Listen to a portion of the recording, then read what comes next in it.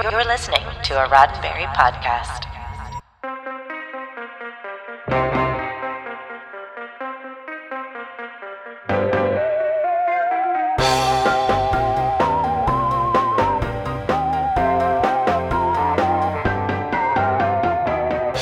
It's difficult to come up with a new take on time travel. It seems like they've all going to have been done. But time is a wibbly-wobbly thing. And once in a while, there's a take on time it's worth taking the time to take in, if you follow my meaning.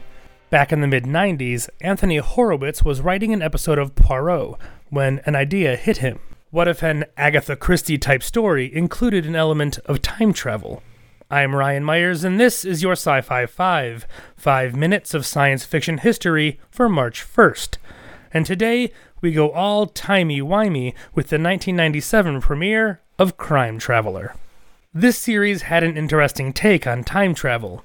You may remember Chloe Ennett as Red Dwarf's Christine Kochanski, Mark II, in seasons 7 through 9. Here, she's the science officer for a London police station.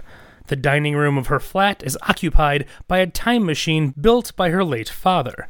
If David Warner's pure evil character from Time Bandits had gotten a hold of technology and built a time machine, this is what it would have looked like. Perhaps that's why Chloe's character can keep it running with off-the-shelf electronics. It can send Chloe's character backward in time a few hours or maybe a few days.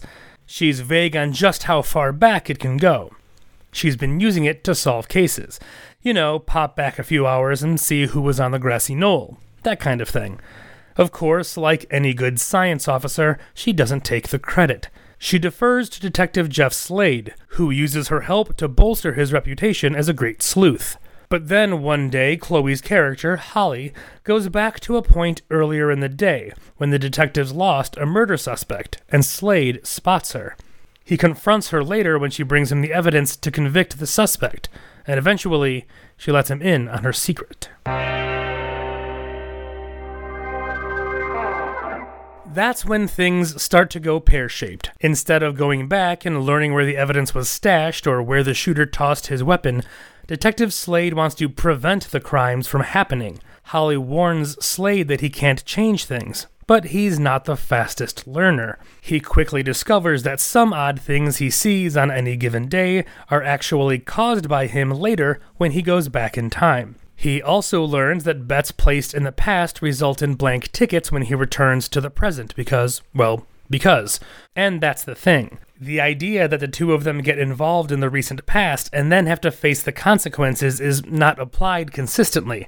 As part of the conceit of the time machine, it comes with a quite large wristwatch that synchronizes the machine time. If they go back 3 hours, when that 3 hours is up, they have to be back in Holly's dining room and the watch has to be placed back in its holder. If they ever miss that, they'll be trapped, repeating the same period of time over and over forever. In fact, Holly explains that's what happened to her father.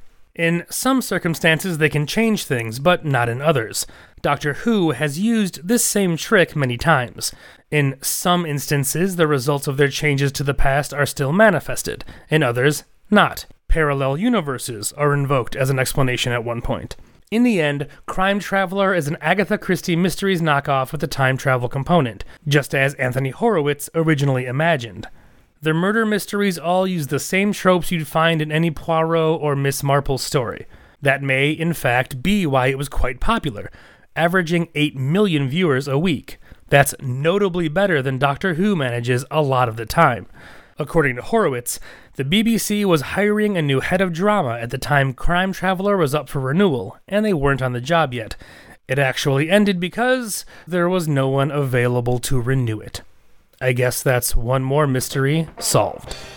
This has been 5 minutes of science fiction history, your daily Sci-Fi 5 for March 1st. Sci-Fi 5 is produced by Roddenberry Entertainment.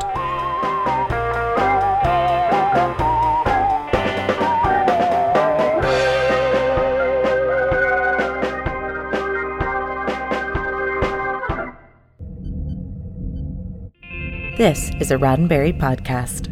For more great podcasts, visit podcast.roddenberry.com.